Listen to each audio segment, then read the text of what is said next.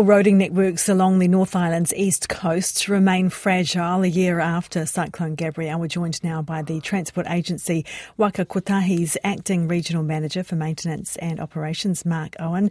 Kia ora, good morning, Mark. Where are we at in terms of progress on fixing these roads in those cyclone-hit areas? Yes, good morning, Ingrid. It's amazing, isn't it? 1 year on, we look back at the devastation we saw 12 months ago. And we've made really good progress to date, but we've still got many months or years ahead of work to restore the network back to what it was or even better for any potential future events. In terms of proportions, I see there were about 150 or so damaged sites on the east coast. Where would you be down to now?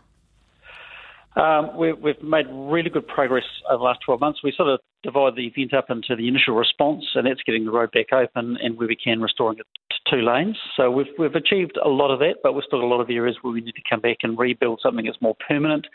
For example, things like the Devil's Elbow, just Tutera north of Napier, significant damage there. And we've got sort of temporary reinstatement. We've got to come back and look at the long-term, more resilient approach. That's going to take some time. Yeah, I was looking at the map. So a lot open, but with conditions. Absolutely, and a lot more work to come back and rebuild it and put it back to an even better standard than what it was, so we can be more resilient in the future. Where are we at in terms of that? In terms of that, then building back better. It's probably 2 or 3 years, I think, of work ahead. Just really, I mean, the example would be the Waikari Gorge, where we lost the bridge. So we've put a Bailey Bridge in, so we've got the temporary secure route.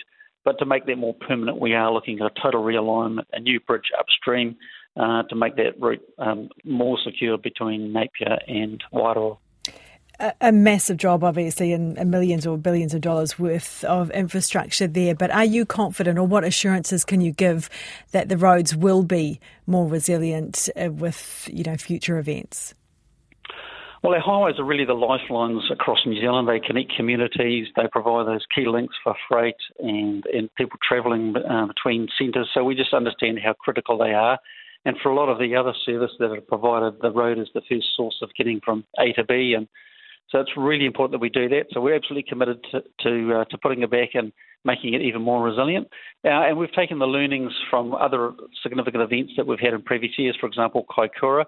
Using all that expertise, we've developed an alliance team, so we're working with Kiwi Rail and some of the key contractors along the East Coast to pull that expertise and look at how we can best deliver and efficiently improve the connectivity for the East Coast.